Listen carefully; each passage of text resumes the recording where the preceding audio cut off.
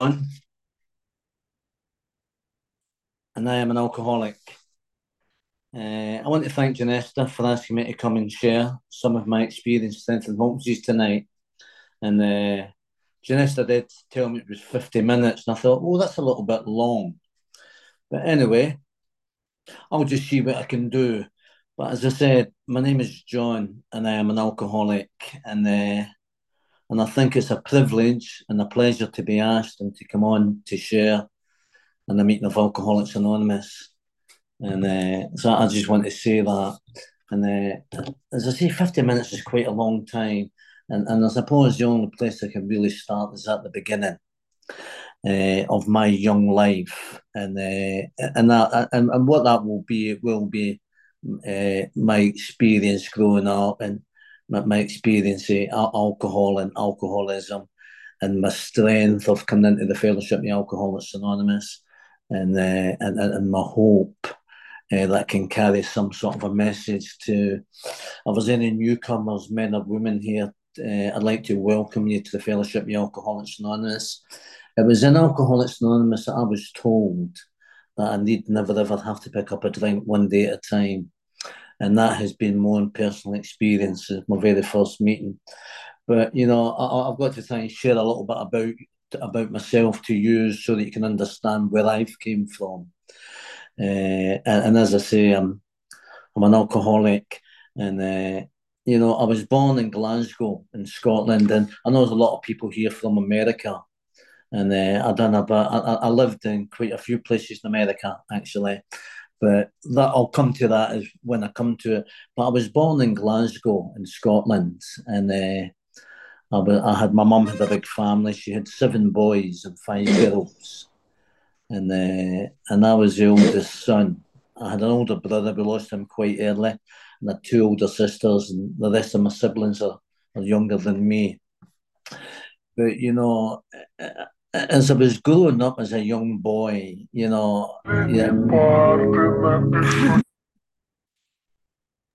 as I was growing up as a young boy, uh, my dad he went to work in the shipyards, and my mum raised all the kids. And I was out for a very young age. I was on the streets for a very young age. Back in the streets in Glasgow, we had tenement buildings, but we lived in Glasgow, and it was okay in them days to go out and play. And I used to go out and play in the streets of Glasgow as a young boy, 4, 5, 6, 7 year old. That's really where it all started for me as a young boy. I was hanging about with older boys, and you know, and that was how it started to. That was how my life started to progress. I was hanging out with older people, but you know, even growing up at that young age, before I had a drink, I felt I felt quite odd. I felt I never fitted in to my own family, and I'd never heard the anything. I'd no reason to feel or to be like that, but that's how I felt. But when I was younger, my mum, I was always in trouble with my mum. I was always doing things that I should have been doing, about playing, lighting fires, and raiding dustbins and stuff like that, looking for toys, and that was it. That was it starting. But I was always in trouble, and my mum used to say that she found me at a bus stop, and I don't know why she said that, but that sort of a I went with that, and partly I never felt part of my family. And as a young boy, I had seen a lot of violence in Glasgow. There was a lot of alcohol, and there was a lot of drugs in Glasgow. And I grew up in that environment. My mum and my dad, they never drank. My brothers, my sisters, they never drank. But at a young age, at a very young age, I started to have some drinks with older boys, and that changed. That sort of changed something within me. And I was a young boy, and my granddad died, and he was an Irishman, and they had a wake. They had a wake in one of the houses, one of my uncle's houses, and they gave me a tumbler. I was only probably 8 or 9. They gave me a tumbler with some whiskey in it, and because I was a big boy then, and the whiskey done something for me.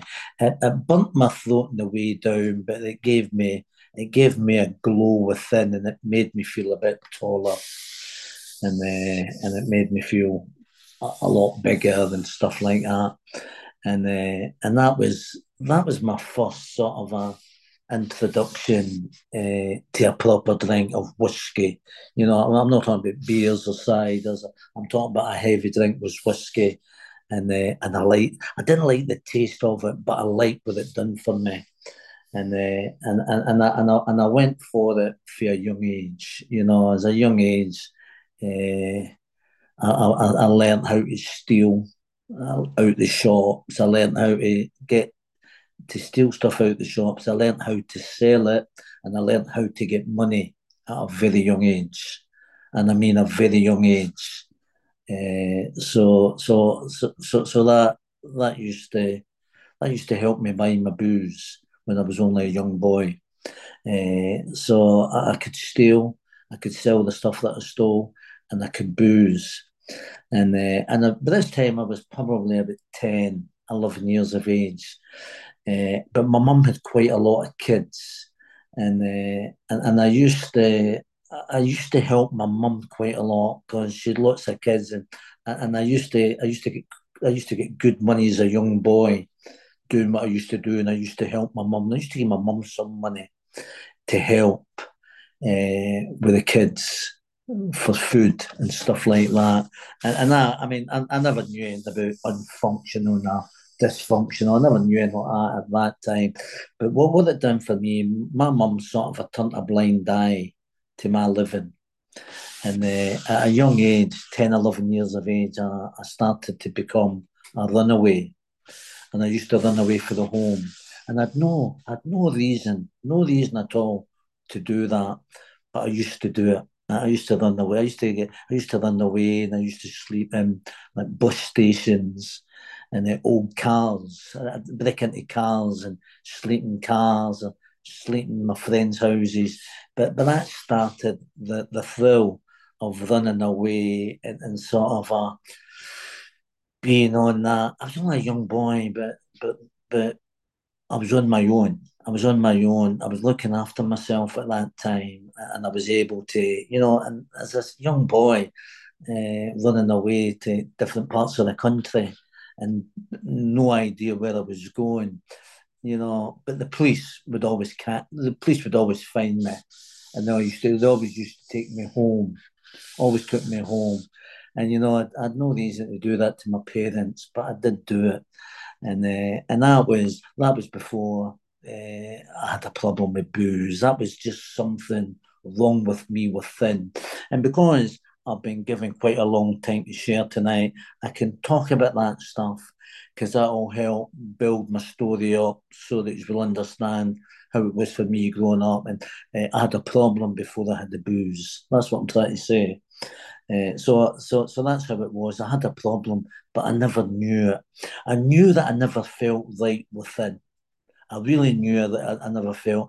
I mean, when we were all home at night when I was younger as well, and somebody mentioned the cowboy films. I can remember my dad watching cowboy films, and all my brothers and sisters would be sitting there, and I would be sitting there as well, watching these films, but never felt I wanted to be somewhere else.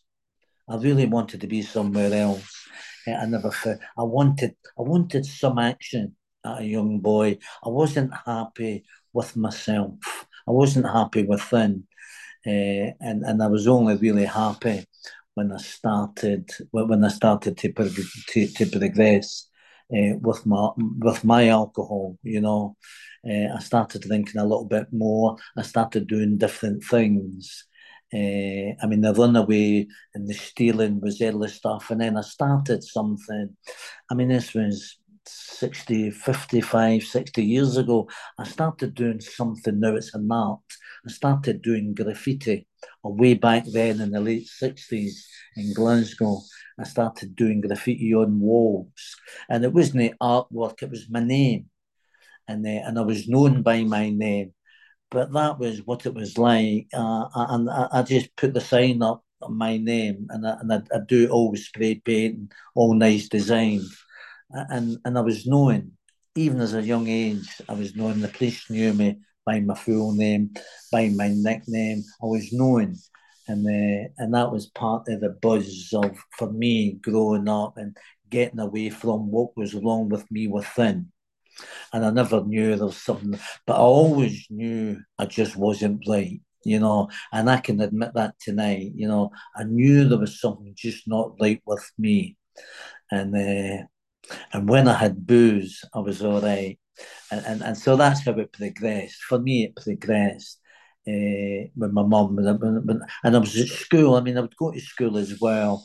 But when I got to the age of 12, 13, when I was attending high school, or secondary school, they call it here in the UK, I had had enough. School wasn't for me. I knew quite a lot about everything, I thought, but I never really, I never really. What I knew was I knew how to go and get money, and I knew how to live my life the way that I was living it, and that's what I'd done. That's what I really done. And at that young age, that's how I was living. I was out committing crimes at a young age, getting money. Had lots of young friends, and I was buying them booze and buying them food and buying them whatever I could, whatever it was that was on the scene at that time. But the booze really became a part of my life. Yeah, it really did. As a young age, and I never seen any problem. I never knew of any problem. Back in Glasgow, my friends, we all sort of done the same thing. We drank from a young age, and that's how my life progressed. I just drank, and I got to the age 13, 14, and I sort of had enough of school, and I left school out, and I just lived my life. I just lived my life breaking the law and getting booze, and that's how it went. But, at a young age, even at young age, 13, 14, going on to 14, I was hanging about with older boys then, and they were into different things apart from booze, and I joined them. But the alcohol, I, I can remember my first really proper serious drink. I was probably about 13, 14 years of age back in Glasgow. And we were drinking this cheap wine. And it was a wine, it was a heavy duty wine. Although it was cheap, but it was heavy duty. And I was drinking this heavy duty wine. And something happened to me. I drank the wine, and I got really drunk. And I forgot everything that I was doing. I just couldn't remember I remember drinking, then all of a sudden it just went blank, and I don't really remember what happened after that. But I woke up in the morning or several hours later, and that was for me, that was a proper good drink that night. And what happened to me was, for me, I went into a blackout. I went into a blackout, and and that's how I stayed. I never knew. I really didn't know anything about blackouts either. But I went into a blackout, and that was how I drank. That was how I always drank, to blackout. I never knew that it was a blackout. I just forgot. I went blind to what had happened, and my life just carried on like that, drinking like that. With the blackouts. Now I was becoming 14, 15, and I sort of left school then. And then I went to work. I went to work legit, although I was still misbehaving. I started working in the shipyards alongside my dad. I was doing a lot of spray painting and blasting in the shipyards, where I was earning fantastic money as a young boy. I started to go offshore onto the oil rigs, and working away from home, earning lots and lots of money, but spending it double lively. I was quick. I never ever had anything. I kept on. I could always get great jobs and earn great money, but I always drank it. I always drank the money, and the money that I had left, I normally gave it away to people. But when I was drunk, and that was how my life went. It was, but when I look back in it now, and I've only got the time, I've only got this time to share this stuff. I mean, I don't share this stuff in meetings. I mean, I've shared this stuff with people, but I've only got the time to share this stuff because I've got a longer time to share. And I'm trying to give you a build up of how my life went. You know, my parents never drank, my brothers, my sisters never drank, and here was me like that. And what happened when I was drinking like that? I started to get into trouble. I started to get into trouble with the law. I started to get arrested for drunk and incapable. I started to get arrested for being drunk and committing offences while the influence of alcohol. And my screen's gone all crazy on me. Everybody's flipping about. But anyway, I drank and I drank, and that was how my life went. As your screen's gone, that's it now. But anyway, I drank and I drank, and it just went. I was end up. I was getting into trouble. There I was. I was getting into trouble with the law, and then I started to wake up in hospitals. I started to wake up in the hospitals. They would find me on beaches. The police would find me on beaches. They'd take me to hospital as a young boy, 15, 16, pump my stomach, let me out, and then I'd do the same thing again. So I was starting to wake up in the hospitals, and then that was quite sad, you know what I mean? And I was being sick. I was bringing up blood. I had, even at a young age, I had duodenal ulcers and stuff like that. But I still drank, and other people around about they still drank as well. So I was getting into trouble with the hospitals. I was getting into trouble with the police, and that was progressing. You know, I was getting, and then I started to get locked up. You know, 16, 17, 18. I was getting locked up in prisons, bostels, detention centres, you know, and it progressed. And at a young age, I got locked up. I committed a crime, and I get locked up, and they put me in a sanatorium. They put me in a sanatorium with no liberation. So I never knew when I was getting out again.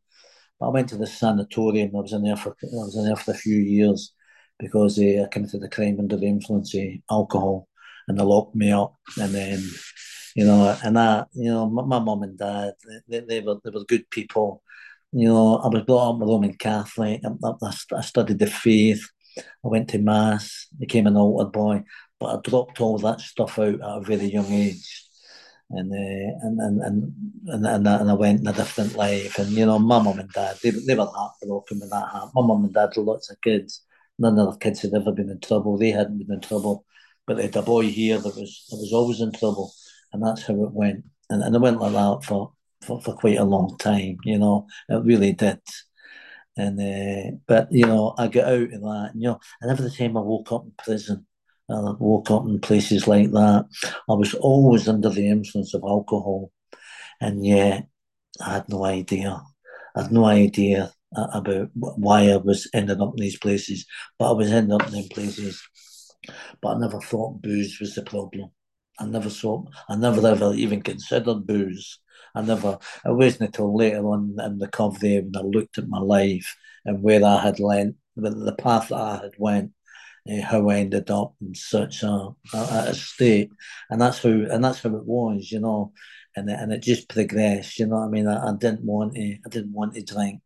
I really didn't want to behave like that, but I couldn't help it. I couldn't help it, you know. Later on after that, I ended up, I got married. I had a wife. I had three kids, you know, I had three kids. And my wife, she tried everything to get me not to drink. I couldn't do it. I just couldn't do it. She was just nagging me. I just wanted to drink. I was a good worker. I'd bring in money. The bills would all be paid. The home was okay. The kids were all right, but I was never there because I couldn't stop drinking, and I never knew the problem, you know. And what happened there was, you know, my wife, she couldn't take it anymore, you know, and this was going on for years, quite a few years, and I'd done some geographicals during that time as well. And I moved down south and to Brighton and for Glasgow, and my wife and my kids came, and I had another kid, and then my wife would go back home and say, I'm going back to my mum and dad's. I can't, and I would always manage to get her to come back, and then I'd always go on the booze again, and our dreams were broke again, and that happened quite a few times. And I mean, you know what alcoholics are like. If you're alcoholic, we're great. We can get some lovely husbands or wives in our life. We really can. We get some special people, but we destroy them. We can destroy them at the same time. And we're very blessed that the people that we can have in our lives. And I was blessed with the wife that I had and the children that I had. But at the end, my wife had had enough. My wife had had enough. She'd put up with this for years, and she knew that I wasn't going to change. I didn't know what to do. I just drank and lived the life that I lived, and that's how it went. But that was how my life went. And then my wife asked me to leave. She said to me, John, I'd like you to leave for home. And by this time, I had a 12-year-old daughter, I had a 10-year-old son, and I had an 18-month-year-old son. And my wife asked me to leave. She said, I want you to leave. And I left. I left. And I showed her that she was going to miss the great John. You know what I mean? And she asked me to leave. And I never get back into my home. Do you know what I mean? I left, and I got myself a little place. It was, the Alki place. Well, you might know the Alki places, but mine was a pissed up mattress, a flickering telly, and just booze. And that's how I lived my life for the next couple of years, just like that. And my life was a proper mess. My life was a proper mess. And I spoke to you about my first drink in Glasgow, the blackout, and my last night it was always blackouts. But the last time that I picked up a drink in England, I ended up in America. You know, I ended up in America, and I lived in a place called. I went to Lake Michigan, and I seen some down here for Ohio. I was in Ohio too, but I went to Lake Michigan, and I went there, and I went to Detroit, Chicago, uh, Canada, Alaska, Cincinnati, Ohio, Louisville, Kentucky. Then right down to the Gulf of Mexico, and I was, Alabama, Georgia. I was through all these places, just drinking and causing havoc, really. And I was on my own. And it lasted a bit of a while. But when I was in Miami, downtown Miami, a couple of people let me watch this video. They took me in, and when I was in North America, I stayed with Christians. I stayed with some Christians for a few months. Looking that's I stayed in it was a camp here winter, and I was looking after children. I managed to get in, but I was looking after these children, and we were taking them kayaking and canoeing.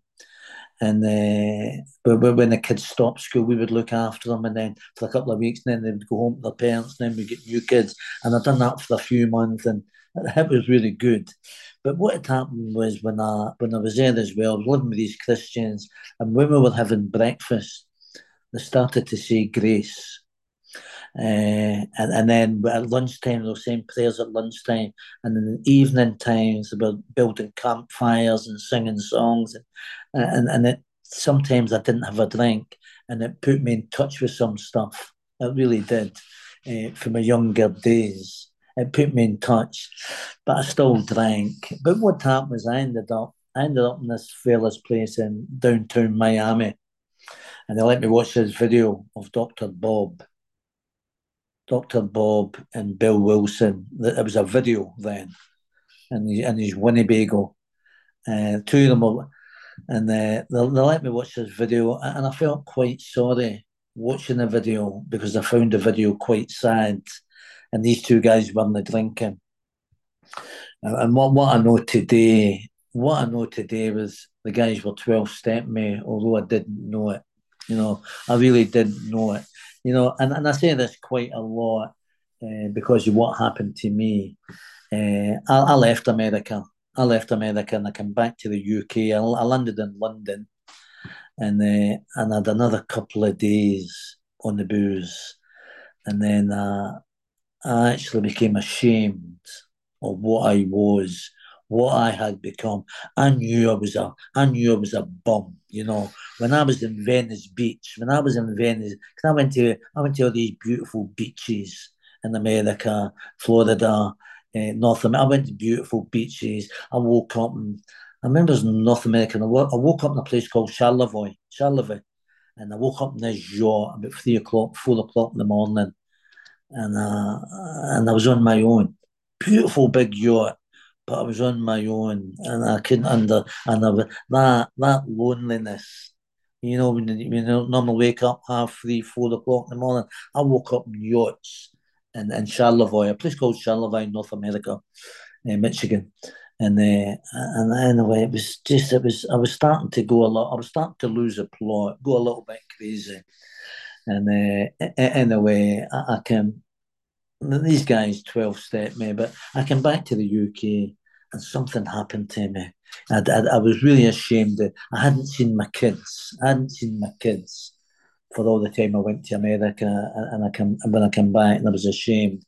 And what happened to me was, I don't know why it happened, but I went to my very first meeting of Alcoholics Anonymous, and it was in there that I was told that I need never ever have to pick up a drink one day at a time. Anyway, I went there, and there was a man sitting doing the chair. He was an old Irish drunk for Brighton. His name was Paddy. Anyway, he was doing this chair, and he spoke about the four horsemen. He spoke about terror, bewilderment, frustration, and despair. That's what that man spoke about. And you know what? That was how I was feeling. That was how I was feeling.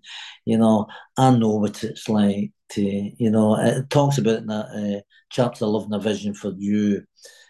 Alcoholics that read these pages will understand, when I'm so alone, so alone with the booze. The worst thing that happened to me was the booze really had stopped working. I was in trouble. I was in trouble. I could manage to get the money. I could manage to get the place. I knew how to do all that stuff, but the booze had stopped working, and my head started to go. I was drinking, I was doing that stuff, and nothing was happening. I ended up, I was a mess, and that was going on for a little while. Anyway, I came into the fellowship with Alcoholics Anonymous, and this old fella was doing the chair, and he was talking about the four horsemen: terror, bewilderment, frustration, despair, and that was how I was. I identified with that man, and that man he was an old homeless drunk in Brighton, and I was a homeless drunk in America. I know what it's like to be wandering the streets of New York. I know what it's like to go into Sugar Hill, to go into Harlem, Sugar Hill, Greenwich Village, when I'm walking about with a brown bag, when I'm walking about with the homeless people, they've got all their belongings in the shopping trolleys and I'm hanging out with them. I know what it's like to do that stuff and nowhere to go, not get any friends and stuff like that. And that's how it ended up at the end for me. I was like that in New York. I was like that all over America. No matter where in America that I went, I found people like myself somehow. I'm quite good at that. I know how to find them type. Well, I could. But anyway, what happened to me was I went to the fellowship and I asked this old fella to help me. He said, sure, it'd be a privilege and a pleasure. And that man was true to his word. That man, he gave me his time. That man took me through the 12 steps and 12 traditions. He also took me through the big book of Alcoholics Anonymous, page by page. And that man sponsored me through that work. And that man encouraged me to do some stuff. That man encouraged me to get a home group. I've had that home group. I just celebrated 25 years in that home group a couple of weeks ago. Continuous recovery. So I got a home group. It encouraged me to get involved in service. I've always been in service since I've been asked. Uh, I've been involved. I like to stay group level. I like to stay involved at group. I've been into prisons for many years. I've done a telephone helpline for many years. I'm into the institutions to go and get the men with the wet brains and stuff like that. I've done that type of stuff. But the prisons was a good service for me. I got involved in that stuff for many years, 12 stepping. I got involved in that and I also got involved in convention stuff. I know what it's like to be to be involved with conventions. So I do my little bit. I do my little bit. But the man really encouraged me to get a prayer life, and that's something that I really cherish. I haven't stopped praying since I started. I pray every single morning. That's my first job in the morning. I go on my knees and I say some prayers. I read my big book. I read a little 12-step prayer book. I read my daily reflections. I read another little spiritual book. I read a couple of wee books in the morning.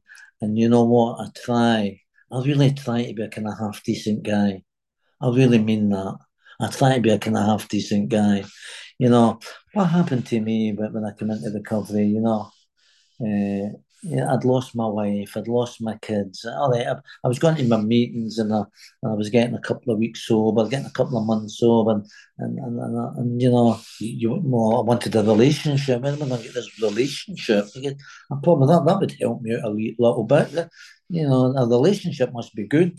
I mean, my relationship to my wife, which is the only relationship I've ever had, it was a drunken relationship because she met me under the influence and she asked me to leave her still under the influence. So I really didn't have a clue how to do the relationship stuff, Although I wanted my wife back at the beginning, but she wasn't having any of me. But I was hoping to get a relationship, and I never got the relationship. After especially after my 60 days, 90 days, then nothing was happening. And then and then I met somebody, and I've been in a relationship with them for quite a long time, which has been really good. But when I came into recovery, as I said, I had 3 kids. I had a daughter and I had 2 sons, and because I get involved in Alcoholics Anonymous, I still never really had much of a relationship with my kids because they were starting to take their life was kicking off. But my daughter started to drink, and my oldest son started to drink, and they were only young kids, and I had to let them go and do that stuff. I really did, because that's what I was suggested to do. Let you live and let them live their life. So I let my kids go on with it. And then my youngest son, he was only, but they all started to drink, and I didn't have anything in common with them because I was at meetings. I was at meetings nearly every night. I was at conventions. I was at workshops. I was involved in alcohols, and I never really, my kids chose the drink life. And it's been amazing what's happened because I've stayed in Alcoholics Anonymous ever since I came here. And, I've got 2 children on this meeting tonight. I've got 2 children on this meeting tonight, and I never asked them to come here. I never asked any of my children to come here. But because of Alcoholics Anonymous, I have lived this life, and I didn't have to ask my kids. My kids seen what I was doing. And I've got a boy. I've got 2 boys. I've got 2 kids on here tonight, and that's what Alcoholics Anonymous has done for me. My daughter came in many years ago, and she stayed for a few years, and she's been out quite a long time. She's been out there drinking probably daily for quite a lot of years now, and I've got to just let that one go. That's a hard one for me. She's my oldest. She's my oldest kid. She's my daughter's my oldest. But I've got 2 out of 3, which ain't bad, really into it. Do you know what I mean? But as I say, I've got my kids are in the company, and that was without me. That was without me saying anything about anything. I was just trying to live my life in Alcoholics in the morning. And if there is anybody new here, any man or woman, listen, give this a try. This might be the luckiest day of your life because you might just get a life. I never knew how good life could be in Alcoholics Anonymous. I've been all over the world with Alcoholics Anonymous. I've been to meetings all over the world. because of Alcoholics Anonymous, and that's what the fellowship has done for me. I can go anywhere in this world. I'll tell you a little story about Alcoholics Anonymous and me. What's happened to me? A few years ago, I tried to sort of semi retire, and I went on some holidays, and I went over to Australia, and I done a wee bit. I travelled some of the world, and I took one of my youngest kids with me, and we went to Indonesia. We went to Bali, and we stayed there. We stayed in Australia for a while. Went to Indonesia, went to Bali, and then we stayed in a spiritual village. And I wanted to go to this because there was temples and that there, and I wanted to go for the prayer and the meditation, where you wear all their clobber to get into the temples and for the prayer and the meditation. I've done that, which was all fantastic, and I've done it a few times. But I wanted to go to this meeting, and I was encouraged to go to meetings, go to plenty of meetings, and that's all I've ever really done. And that was, as I say, I went to lots of meetings, but I was in this country, and there was a meeting in Lombok, so that's a place just the other side, in Bali. I went to this, so I've got a bit of contact with these fellas in Lombok, two Americans, by the way. I don't know if I don't know if they're on the meeting tonight, but they were American anyway. But anyway, I managed to hire the horse and cart, hire the speedboat, and I managed to hire a couple of tour guides to get me into this country through the jungle. I was in the jungle, and I went to a meeting in the jungle. It was up a tree house, and yeah, you think that, but you're sitting there, and you've got monkeys all jumping about you. You're sitting with big coconuts, and you're drinking these coconuts, and this is a meeting of Alcoholics Anonymous. This is in the jungle. Well, I've done that, but the meeting I went to meet the American boys. Well, I met these two guys, and I've always took my literature with me, and I took it with me that time as well. And these Americans, so I went and met these Americans, and I said, "So we're having a meeting now." They said, "Yeah, this is a meeting." They were talking about the swell of the water. They were talking about the swell. They were soft goods, and that's what they spoke about. I said, "So what about the meeting?" They said, "No, we're having a meeting." I said, "Well, what about the literature?" But they never did any literature. But I had my big book, and they came and met me the following day, and we had a meeting. We had a meeting with the big book of alcoholics, and that type of stuff. For me is fantastic. But my sponsor, that old man that helped me, that old man died sober. He died sober, and he told me he wanted to die sober. But before he died, I went to see him in the hospice. He was dying of cancer. And I went to see him in the hospice. And Paddy's last words to me were, "Go and carry the message to them, John." Paddy carried the message to me, the message that had depth and weight. We have got a program here. You do this suggested stuff. You get away with nothing. He told me, you get away with nothing in Alcoholics Anonymous. The more that you put in, the more that you get out.